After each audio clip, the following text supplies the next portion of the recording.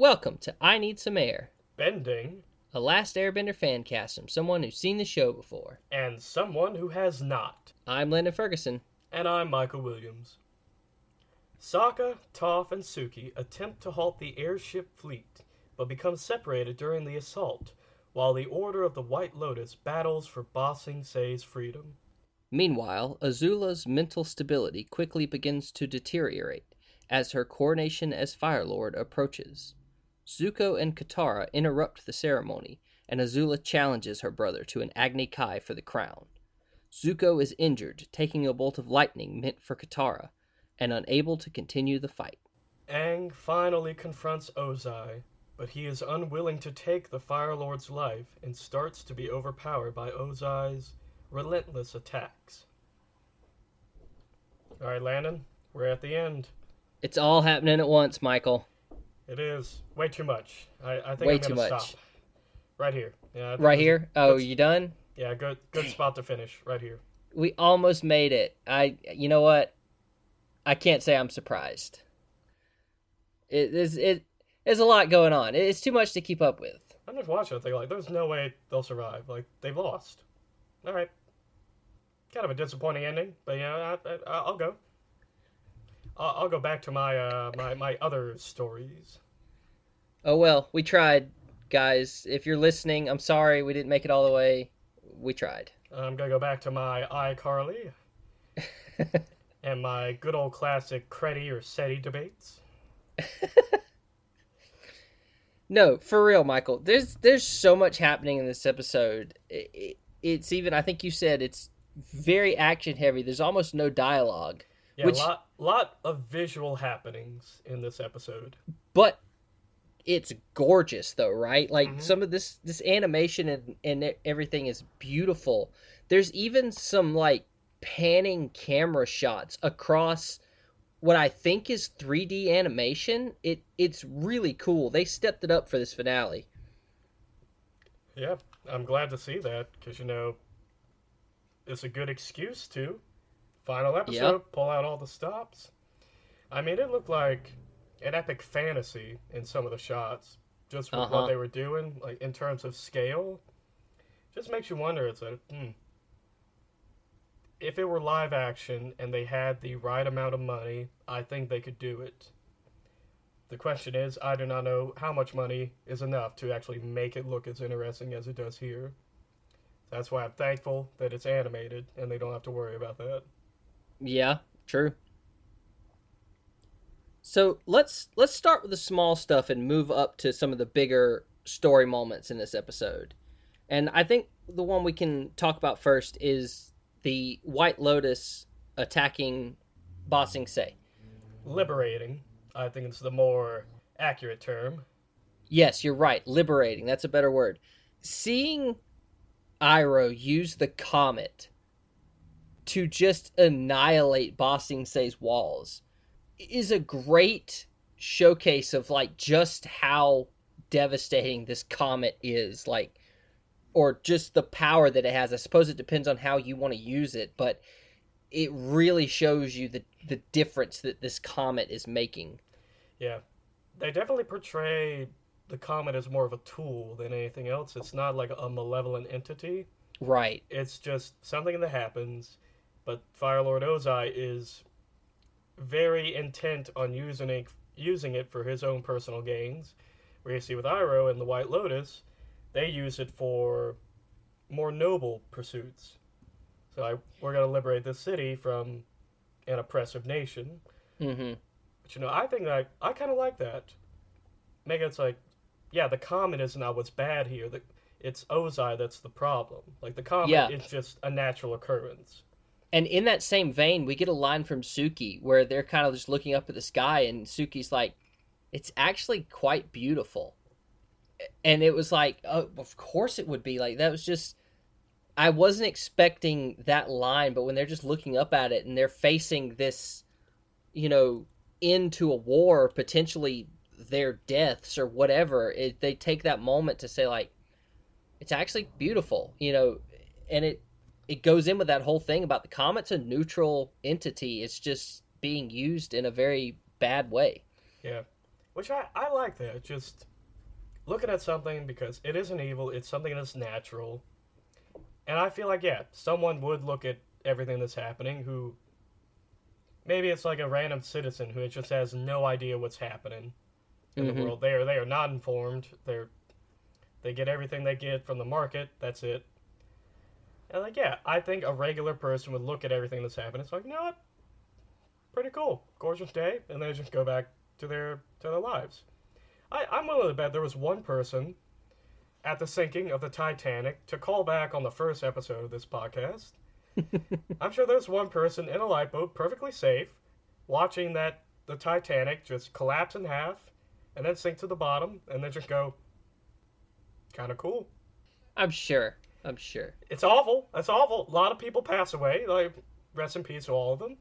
But I have to imagine at least one of those survivors was just like, I'm never going to see anything like this again. Yeah, that's sad but true. You're never going to see anything quite that spectacular. Yeah. When's the next time I'm going to see an iceberg fight a ship? And when?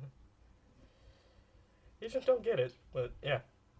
Overall, I enjoyed how visual the episode was, especially in the big climactic fight moments. Seeing Iroh, like, charging up to fire that blast, and he was just breathing, and the fire around them was just, like, also breathing in and out, just getting bigger and smaller and bigger and smaller until he finally just charged it up and shot, was so cool.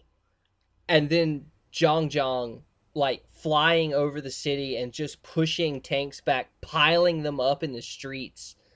It was like, do we even need Boomy and the other guys? I think so. It is a big city.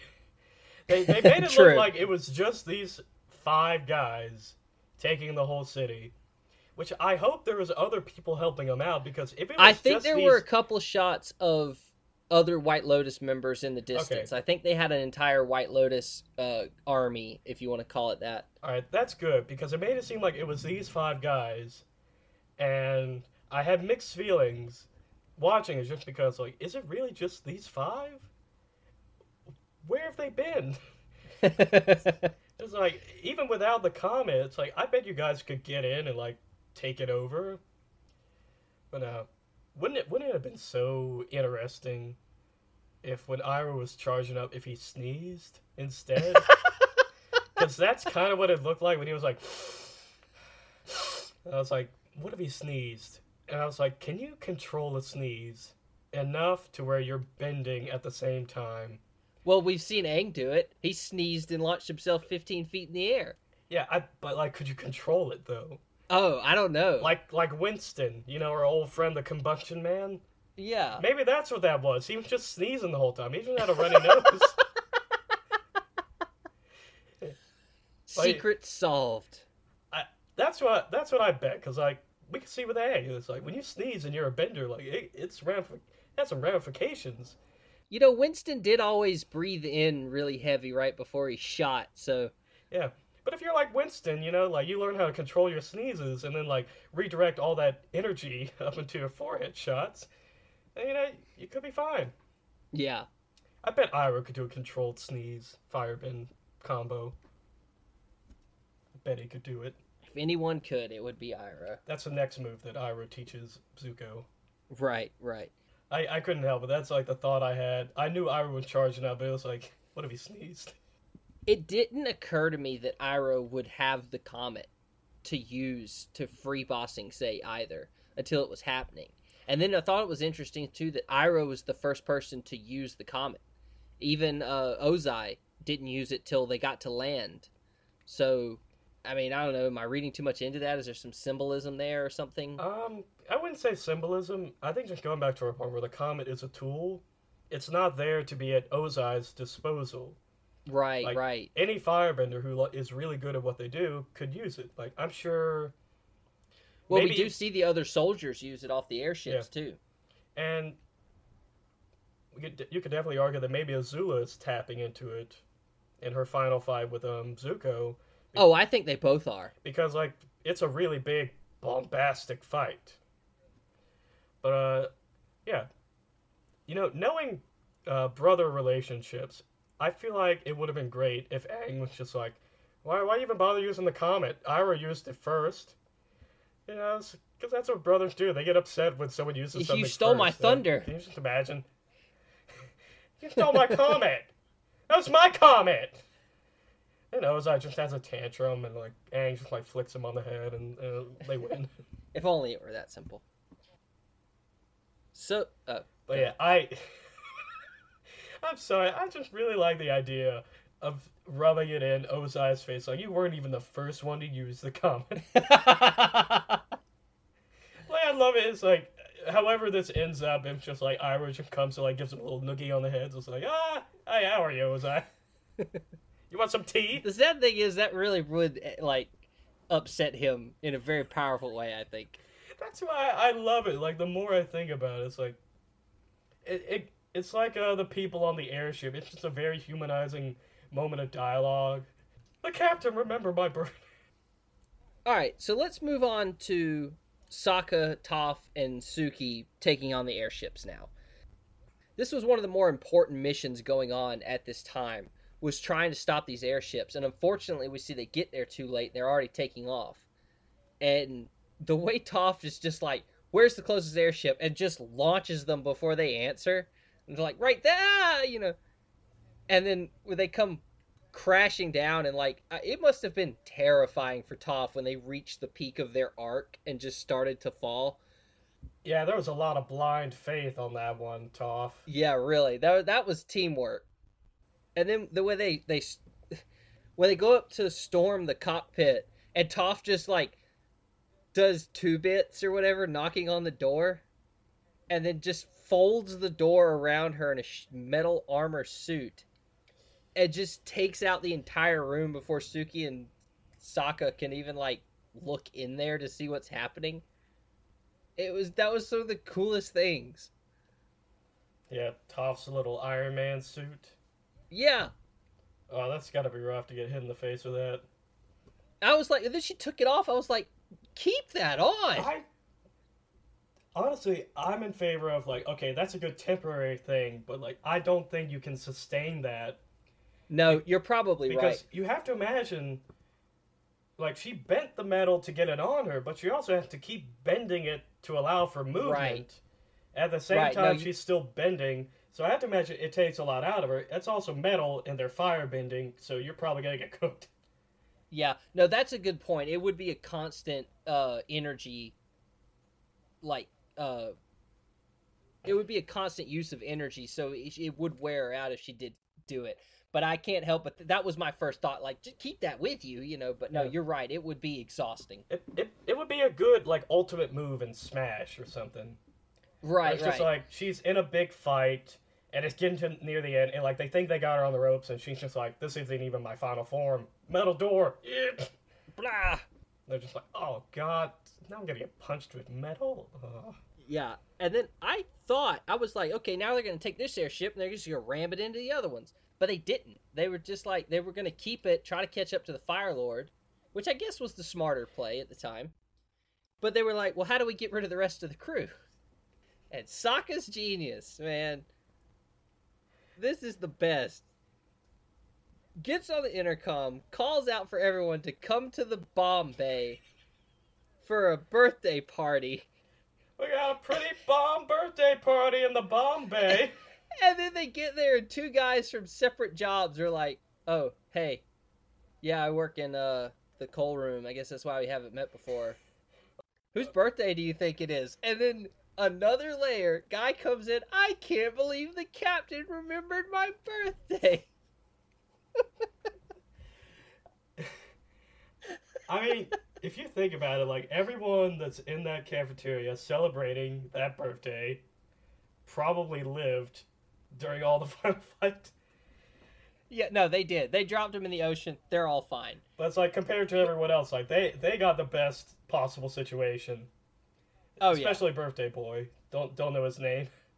All right, so when I was watching that, and Sokka called for the birthday, and I was like, oh, wait a second. Isn't there a guy that's about to come in here that's actually his birthday? Am I remembering this right? And sure enough, it was. What were you thinking, Michael? Were you expecting actual birthday boy to come stepping up out of the crowd? I wouldn't say I was expecting actual birthday boy, but I was expecting some sort of like awkward, like very human dialogue, which we Right. got at the beginning. Where it's like, I work in calls, like, oh, I work in communications. We've never really met up and talked to each other. And I was like, I don't know. It's just like that sort of ambivalence you have with a coworker when you're Right. forced to congregate together. It's like, oh, I work at the deli section. It's like, oh, I work as a cashier. How is it over there? It's good. Yeah. So that's really all I expected. I wasn't expecting them to like hammer in the joke, but I thought it was pretty good. But yeah, I guess that was the ultimate birthday surprise. You get to live during this final battle. Yeah, I suppose so. So yeah, at least he lowered the blimp and then dropped him. That is, yeah, good on Sokka for that one. Because can we also mention like the outfits these people are wearing? Some of them don't look easily maneuverable. So I hope they ended up all right in the water. It's like one of those things where you read about like D-Day soldiers like struggle to in the water because they have all that gear on. I'm like looking at these outfits. It's like, how easy is it to take off that mask that you're wearing? Because it looked like there's 3 layers of headgear on top of it. So yeah, I hope they did all right. Yeah. But ultimately, they're not able to catch the Fire Lord. Which, I mean, he had the biggest, baddest blimp, so that kind of makes sense. That there's just he was outrunning them the whole way. He was staying ahead of the fleet. He had a what's it? Nos. He had Nos. Yeah, there you You go. know, you're playing those arcade games. Like, do you want Nitro or Nos? It's like Nos. So they wind up going with Plan B, and that was to kamikaze the blimp that they have control of across the fleet to take out as many as they could. Which, given their circumstances, was a pretty good idea, though incredibly dangerous. I really like this dichotomy or balance that they do with Toph as a character when she is just like the most powerful bender and the metal bender and just can take out a room without anyone's help and she's able to see things before everyone else can. But then when they're doing this stuff where she is actually blind, and you have Sokka holding her hand to run across the tops of the blimps, and they climb up, and she's standing off to the side, and Sokka kind of pulls her closer to like where she's helpless now. This back and forth of her being the most powerful and the most helpless, I just love so much. I don't know. There's something about what that does for the character, and when they're flying through the air, or like when the rubble's coming down and Sokka protects Toph because she can't see anything to protect herself. Like, I don't know. It's just something about that kind of teamwork and this family that they've created in the show that I just love. Yeah, I think they're trying to maintain the character of Toph, which they've created, and I would say the image of the character they created is like she is a very powerful bender. Like she can do a lot, but she's also blind, so that means there's also a lot that she cannot do. And so I think in this episode they managed to keep a balance of Toph can bend a metal door, she can go in and storm the cockpit and do all that, and she can like launch us on top of a blimp. But if something's falling from above her, she can't see that. Maybe she Mm-hmm. can hear it, but she can't see it. And running quickly is not Toph's specialty, especially when there's a bunch of quick turns you got to make. And so it's easier if you hold her hand. So to me, I like it because it feels very honest. It's like we don't baby her, we don't tell her she can't do anything, but we recognize she can do stuff, but there's also stuff that she can't do. So we have to make sure we Mm-hmm. toe that line. Yeah, I mean, you're right. It's like it's the obvious thing to do, and it's very natural with the character they created. But there's something about seeing it in action that I just really enjoyed. But then we see Suki get separated, left on one of the blimps, while Sokka and Toph jump to another one, or keep riding their ship, whatever's left of it, to the other ones. And we don't see Suki again. I don't know what else to say about that. Hopefully she shows up next episode. I mean, that blimp was falling very slowly. True, true. Also into water. Yeah. Well, they're over the land at this point because I think they'd started firing the fire off the other blimps. Were they? Maybe. They were like right on the edge. Those other firebenders came out and they all started blasting. So, Okay. yeah, I'm not sure where Suki went down, but something to keep an eye on for the next one. Right. Keep an eye out for Suki. Next up, we have Aang and Ozai confronting each other. And this is something that I had not cared about, nor had I thought about until I was watching this episode right now. And I still don't care about it. It's not a big deal. But it just stuck out to me. And that's that Ozai and Aang haven't met until right now. Oh, yeah. Cool. Yeah, that's unusual, right? Like, to have your villain and your hero not even having a conversation. Normally, you'd see them, like, meet, confront each other once or twice, and then at the finale, it'll be when they finally come together. But we're talking 3 seasons of nothing until right now, and it works. It's great. Seeing Ozai's arrogance of, like, the universe has delivered you to me now so that I can kill you, basically. It's like, it's amazing. Yeah, I do agree. It was very well done. But I will say it was the easiest option they could do.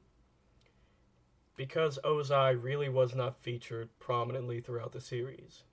Mm-hmm. He was never the main villain.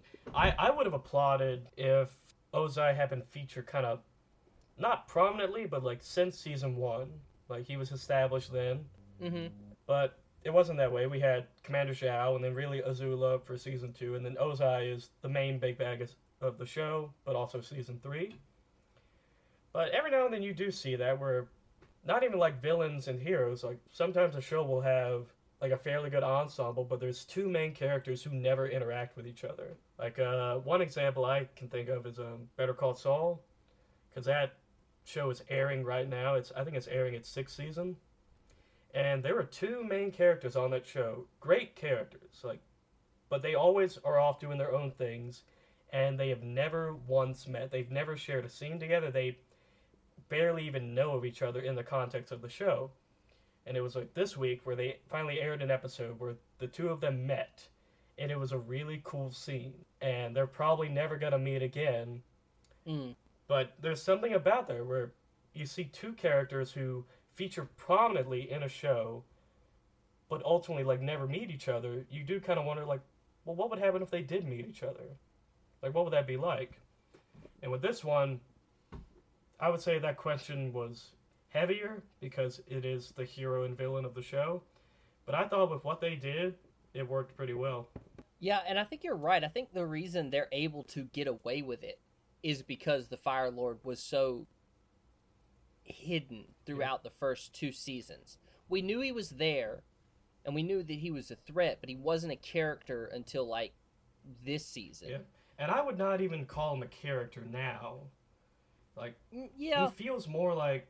He's just a foil, right? Yeah, he's just a foil. More like just an archetype. It's not like when they did Firelord Sozin and Roku, where, you know, they explained how Sozin was kind of a villain, but they explained how he got to that point. With Ozai, they have never really made him a character, in that we never really see his day-to-day life. We never really see the inner workings of his head. We only see him through the eyes of other characters, whether it's Azula or Zuko or Iroh or how Aang sees him, which is entirely different. Actually, I guess I understand it because he's the villain of the show, and we have made our other villains fairly understandable or fairly human. Like, I think Azula is more complex a villain than the Fire Lord. Right. But I understand how they might go about it. So we need a true... he's a villain. He's a bad guy. We don't need anything making us doubt him. It kind of makes that whole baby photo thing confusing, but I guess it served the story of Aang.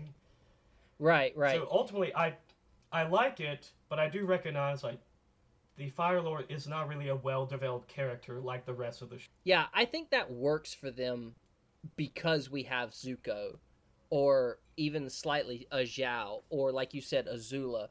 If we didn't have Zuko, at least, I think the Fire Lord would be a failure of a character. But since we have Zuko, he's the redemption arc, he's the hope. Then it's okay that we also have the Fire Lord off to the side, who's just the bad guy. Who's this war's not ending until you take him down. So yeah, again, I don't have an issue with that at all, and somehow they made it work. Yeah. That's just something for me where it's like, I like what the show did, but I think I usually have an interest in characters who are more complex than they are, like, good or bad. Like, I love the idea of, like, a good person who also does this really bad thing, or, like, a bad person who also does, like, maybe one or two good things. Like, I kind of find that interesting to watch than someone who's just clearly good and you're clearly evil. And it's like, I don't know. It's not too black and white. I want black and white, I'll watch Humphrey Bogart. Yeah. God. I don't know. I don't like that. You're like Humphrey Bogart. I was like, yeah, and I wasn't even I wasn't even responding to that. I was about to go into like, I just watched this film on HBO Max called The Big Sleep with Humphrey Bogart and Lauren Bacall, and it's just this old like black and white noir detective story. He's a private eye, or a private dick, as he calls himself in the film. What did you think of Aang and Ozai's fight here? Because it's a lot of Aang trying to attack, but just really not getting any good hits in. And Ozai just constantly just coming at Aang. Aang never got a break. Yeah, I did feel that Aang was on the defensive for most of this. I really liked his opening move where he took down the blimp. Yeah, that was cool. Yeah, to put him and Ozai kind of on an equal playing field. And I was worried for a second that the blimp was going to crash and blow up, and I was going to be like, Aang, you just kind of killed whoever was on there. It like, there's a shot in the back of Aang, and it falls like very softly on the other like rock pillars or whatever, and it doesn't blow up, and I was like, okay. Because I was about to call like foul on that. But yeah, I really like the fight. You do get the feel that, for me, Aang has to figure out how to go about this fight, because it's clear that he tried one way in this episode, and it doesn't seem to be going his way. He does redirect lightning, which is pretty cool, and we see that moment where he debates like sending it back to Ozai, and he ultimately decides not to, and he sends it back into the sky, and he's very weary after that. Yeah, I wrote down in my notes, he doesn't take the shot. Like, he had the shot and he doesn't take it. Which we shouldn't be surprised. That's what he's been struggling with for the past 3 episodes. But I thought it was important that they gave him the shot and then showing us he doesn't take the shot. That was very important. I also like the fact that there's no one around to like pressure Aang to do something. So there's no one there. It's just like, take the shot! Kill him! Now! Right. So I like the fact that it's just him and Ozai doing this fight. So it's just the two of them duking it out. There's no one in Aang's corner. There's no one like giving him water or whatever, or like whispering in his ear. It's like, he's got a tell on his right shoulder. Hit him there. Right, yeah. I did like Ozai's face, though, when he saw that Aang had control of the lightning. He was very scared there for a moment, but then realizing that Aang had that what he would call a weakness, that he wouldn't take the shot. I think that gave him more confidence now, and we see him step up his relentless attacks just a little bit more, to the point where he corners Aang in a rock bubble. Yeah, I think in that moment he saw how powerful Aang could be, but then he saw Aang shoot the shot away, and he realized, to me at least, it's like, okay, this kid has a lot of power, but he isn't willing to take it, or isn't willing to use it. I don't know how long that's going to last, so I need to really start attacking him, really need to wear him down. Interesting, still has an unwillingness to take the hard decision. So I kind of looked at it from that way, where it's like, Ozai knows that, like, okay, it's gonna be pretty easy, but I also think part of him knows that he is holding back. Like, he is the Avatar. And I know I'm pretty powerful right now, but I can tell he's holding back. And I need to beat him down while he still does that. Yeah. And one other thing I noticed about their fight was Aang's attacks seemed very slow. A lot of that was because he was earthbending and you throw in the giant rocks and everything, while Ozai seemed very quick. He was very agile. He was flying around, and I think that's because Ozai was only using the one bending power, which is super powered right now. And Aang's firebending is super powered too, but he wasn't using it as much, which I think is smart because Ozai would have just, redirected it or whatever. I don't think firebending was the answer right now.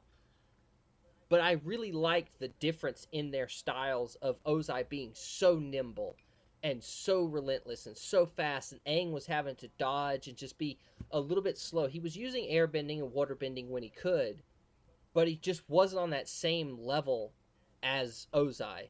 At least not yet. Yeah. Just a great fight. And it's only halfway over. Yeah. Looking forward to the rest of it. So let's move on to what I think was the main story for this episode, and that's the stuff going on with Azula.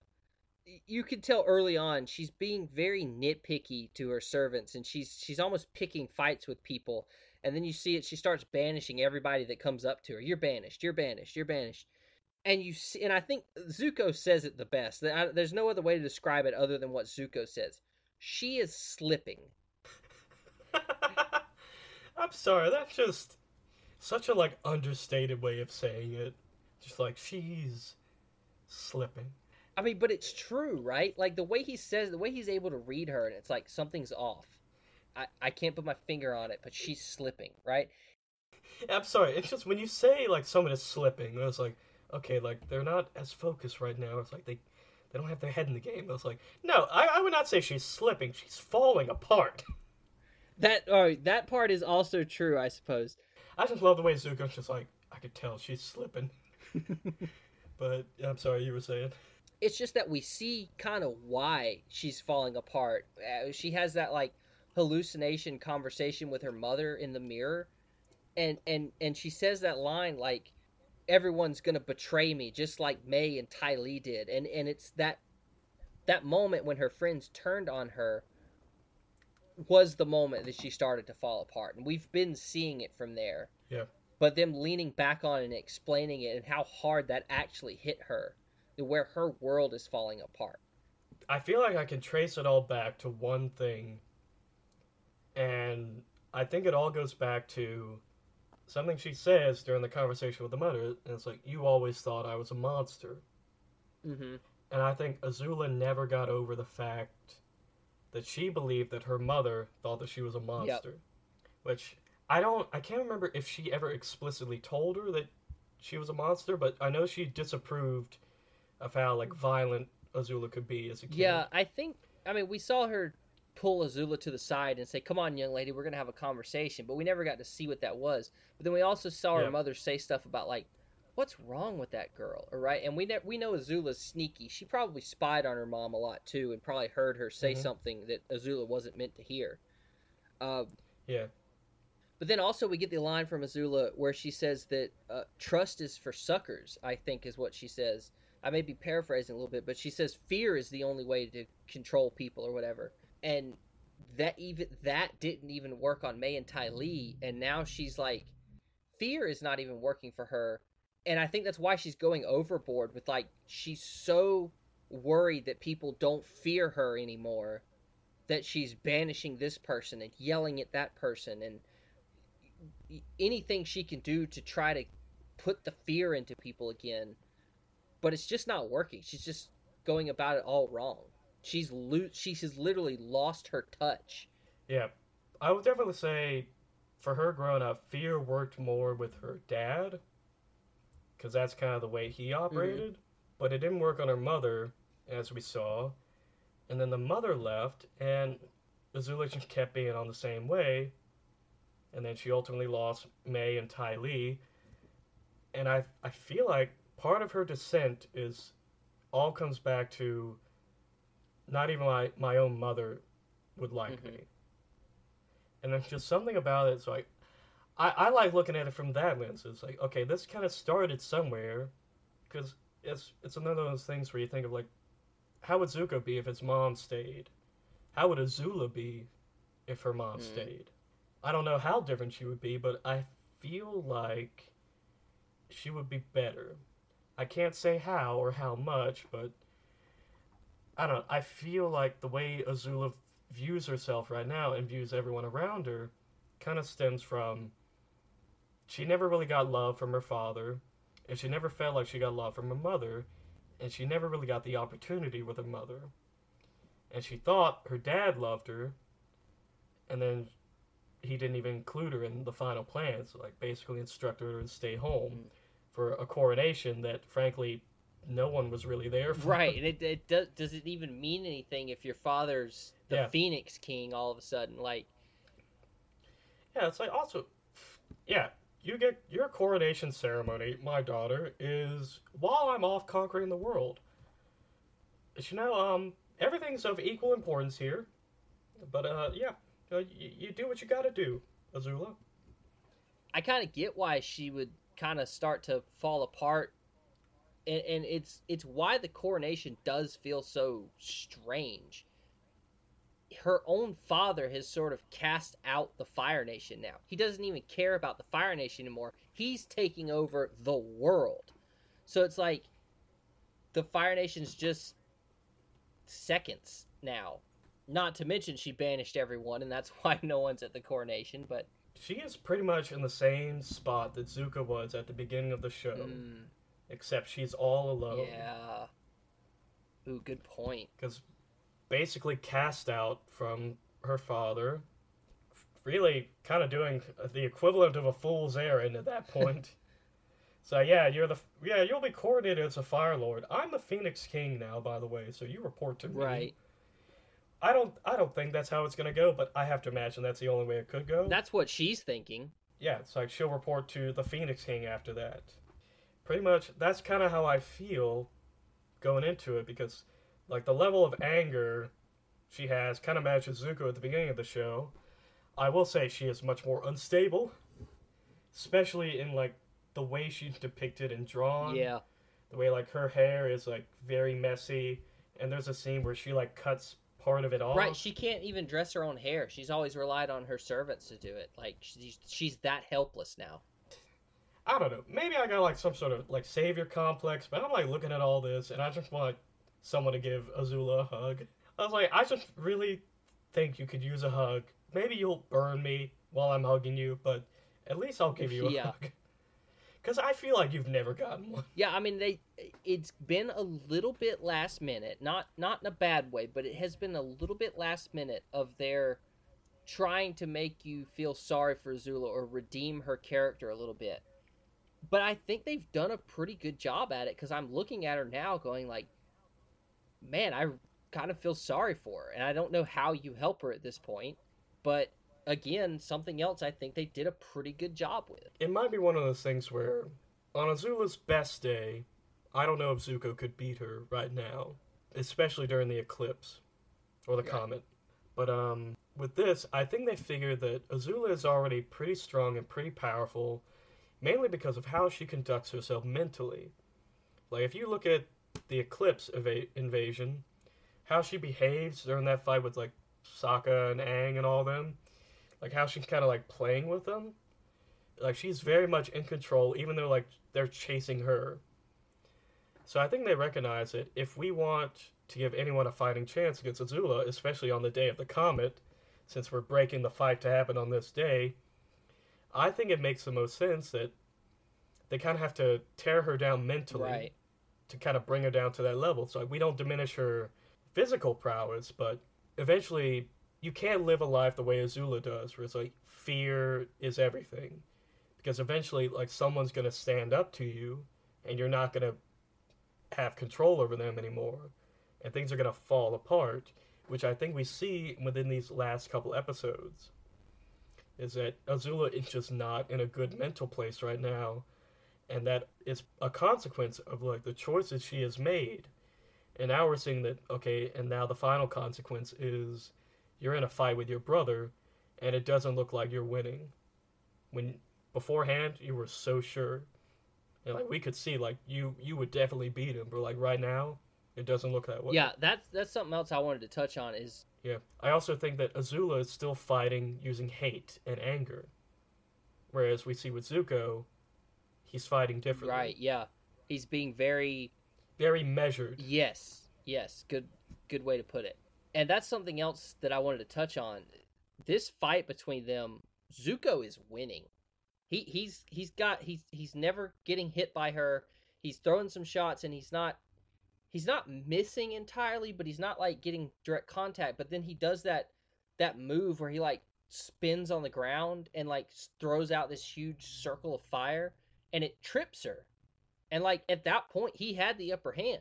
But then he eggs her on with the lightning, and I'm not sure if that was a smart move by Zuko or not. Like I feel like he must have known what he was doing. I think he wanted her to shoot the lightning because he knew that he could redirect it, and maybe that was his plan to finish the fight. But it backfires, and she takes the shot at Katara. Yeah. Man, Zuko does not have good luck with Agni Kais. The first one, he pretty much lost a good bit of area skin on his eye. The next one, he won, but the guy tried to take a cheap shot at the end when he was walking away. Right? And then this one, Azula just straight up breaks the rules of the Agni Kai. Right.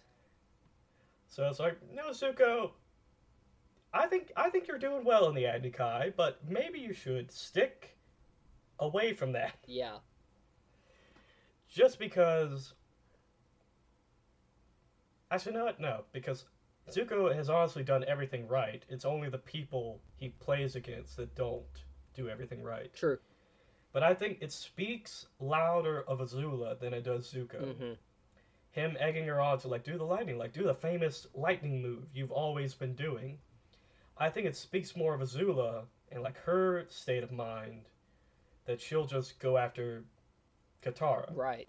It's like, I'm not winning, but like I'm gonna make sure you don't lose or you don't win either. Mm-hmm.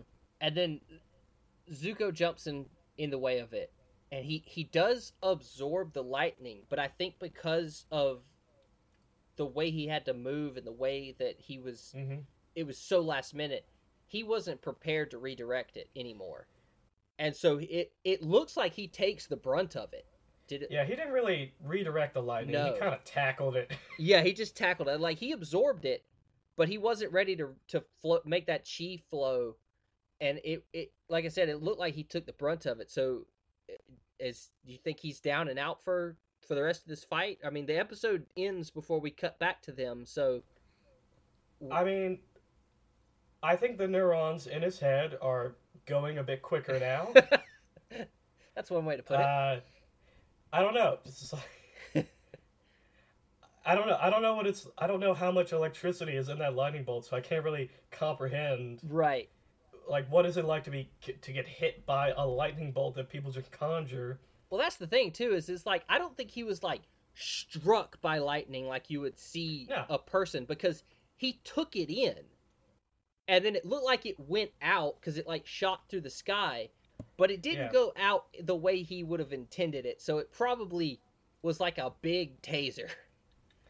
Yeah, that's it. I think it was enough to where like he is disoriented and like on the ground, but it's not like a crazy amount. It's not like he turned into Harry from Home Alone 2 when he gets right. electrocuted, and it's just a skeleton. It's just a skeleton, yeah. That would have been funny if they did. It's like a short second, like there's just a Zuko skeleton with like there's even a scar for no reason. On the skeleton. Yeah, I would have found that so funny. I would have lost it. Wow.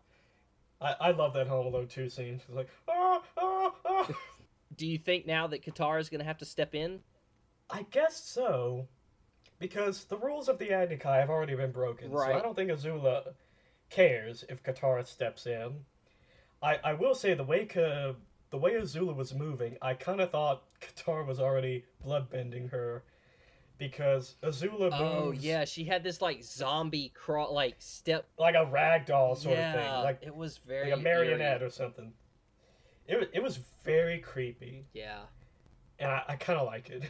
But yeah, I assume so, because either that or like the next episode's gonna open with like Zuko on the ground, she's like, and like Azula comes up and she's like, I got you now, brother. Everyone betrays me in the end. Everyone is weak, defenseless, useless. Channeling a little bit of the Bayfongs. Yeah, then Zuko just goes, yeah, and he just zaps her. He was playing possum the whole time. Oh right, yeah. No, maybe he uses lightning and cuts off like the other half of her hair so it matches. Brother, did you remember that today is my birthday? It's been a rough birthday, brother. But yeah, I'm excited to see how it ends. And I don't want to speculate because next episode is the final episode. Right. Yeah. And I would rather just watch it than try and like guess what's gonna happen. Right. Because that never works out for me.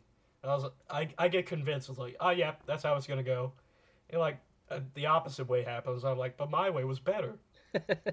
That's why I don't like speculating, because I'll get to that point. You get your hopes up. Not even that, like I'll just become so convinced that I know how the story should go that any way different than salesman. mine. Yeah. Pretty much. Well, And look how disappointed I was. There's no cabbage salesman. The final fight landed. poor Michael. Yeah, poor me. Well, with that said, I think that's going to do it for this episode. If you've enjoyed this discussion or any of our past discussions, please leave us a review on iTunes or Spotify or wherever you get your podcasts. Tell a friend, subscribe. It all helps out so much. And thank you so much for listening. As always, you can email us at avatarfancast@gmail.com. We'd love to hear your thoughts on past episodes of Avatar and anything we have to come. So thank you again so much for listening. All right, Michael. As you said, there's no reason to speculate. We just have to go into the last episode. So please tell us, what is the title of our last episode? Our last episode of Avatar: The Last Airbender is Sozon's Comet Part 4, Avatar Aang. Ooh, that's such a good title. Finally, Such a good- he's the Avatar. Such a good last title. I got so tired of watching him be the last Airbender. I finally want him to see the Avatar. Yeah. So, not speculation, but I do have one question for you. What, as of you watching this show for the first time, you have expectations, I'm sure. What needs to get wrapped up in this finale for you? I guess the final fights. Although, hold on. I feel like Sokka, Suki, and Toph's part is done. Okay. So I think that's resolved. I don't think there's anything left for them other than, like, getting together with the rest of the gang. The White Lotus Bossing Safe fight, I feel like it's done. Okay. So I don't think that needs to be resolved. So the two main things are the fight between Ozai and Aang, and the fight between Azula, Katara, and Zuko. So I think, going into this episode with 4 main fights, with 2 of them getting resolved by the end, that's pretty good. Okay. So that leaves the last 2. So I think those 2 definitely just need to be wrapped up. I think, I guess everything after that would just be like, I'm more interested in like final conversations than anything else. I was like, because I kind of want to see Iroh and Zuko talk one more time. Right. Maybe another like Zuko and Aang conversation after everything is said and done, depending on how it goes. I'll be interested to see what comes of Ozai. Full disclosure, I know the final scene of Avatar. Mm-hmm. I know the final scene. That's just something that I remember. I think you know the scene. It involves Zuko Yeah. and a prisoner. So I know how that ends up. So I know where that all goes. But this is important to distinguish. You don't know how it gets there. Yeah, I don't know how it gets there. Right. So other than like the 2 main fights being resolved, I'd love to see just like some final conversations and like someone talking about, well, we just changed the world, so like now what are we gonna do? Right. Seeing something about the end of the war would be nice. Yeah. That'll all be good. I don't have like a list of stuff. It's like they better do this or I'm not going to be satisfied. Yeah. I mean, and to be fair to the show, they haven't left a lot of stuff hanging either. I think in these last few episodes of season 3, they've done a really good job tying up their loose ends before we got here. Especially like main loose ends. Mm-hmm. If there's like one loose end from like one episode, or maybe 2, I'm not going to hold them to that. It's like, how exactly did swamp bending come to be? It's like, where'd that culture come from? Right, yeah. It's like, I'm not going to get upset if they don't explain everything. Well, that's what future Avatar projects are for. Yeah, but like main storylines. Yeah, the main like stuff main about loose threads. Aang and his journey as the Avatar. Like, are Katara and Aang going to get together? If so, what does that relationship dynamic look like? Yeah, that's another one we got to see. It sounds like he's the Avatar, so like, sorry, honey, I can't be home for dinner. There's something happening in the Earth Kingdom. It's all the way across the world. Or, you know, maybe at the end of it, they discover like a whole new planet or something, and they gotta go and liberate another planet. A planet. We've been at war for 200 years, because you always gotta step up the stakes. Oh, yeah, you always gotta step up. There's 2 Fire Lords. you guys only have 1 Fire Lord? We have 2. Big deal. Or at the end, like, it starts snowing, and then, like, the camera zooms out, and it's all set in the snow globe of an autistic boy. No, not that ending. Yeah, that ending from Saint Elsewhere. Yeah, that made literally every show that it spun off with in the kid's head. Or, here's another ending. Everything ends, and then the camera cuts to this couple laying in a bed, and they wake up, and, like, the guy is, like, very upset, like, oh, honey, I just had a very weird, disturbing dream. And it's like, get up, it's like, Hal, what kind of dream you had? Like, Lois, you wouldn't understand. There was a guy, he had an arrow tattoo. For those of you who don't know, I'm referencing the alternate ending to Breaking Bad. I figured that's where you're going. Malcolm in the Middle. Yeah, reference. Where Bryan Cranston wakes up as his character from Malcolm in the Middle, and he dreamed all the events of Breaking Bad. That's amazing. Which, in and of itself, is a reference to a Newhart sitcom. This old guy named Bob Newhart, who apparently had 2 sitcoms. See, it was like one called The Bob Newhart Show, and then one called Newhart. And the Newhart sitcom ended with Bob Newhart, who starred in both of them, as waking up from a dream, and he's playing his character from the Bob Newhart Show, revealing that all the events of Newhart, a separate show, were the dreams of this one character from the Bob Newhart Show. Which is like, what? That's too many layers, Michael. There's a lot of layers. But also, like, how baller is it to not only have 1 successful sitcom, but also have 2? And to be so successful, it's like, I'm gonna irrevocably link this first sitcom to the second one. And you can never break that link. I'm just disappointed they didn't commit and make that the actual ending. Man, Malcolm in the Middle was a good show. Maybe that'll be our next podcast, Landon. Talk about Malcolm in the Middle. No, wait. Let's bring it back. There's too much Avatar, Michael. We got comics. We got The Legend of Korra. We have potentially a Netflix show, if that ever gets started. We have Avatar Studios at Paramount making new Avatar animated content. Oh, I'm so excited. I can't wait to get to the finale with you, Michael. It's been a long road. I'm excited to talk to you about it. So, with all that down, join us next time for our discussion of Avatar Aang.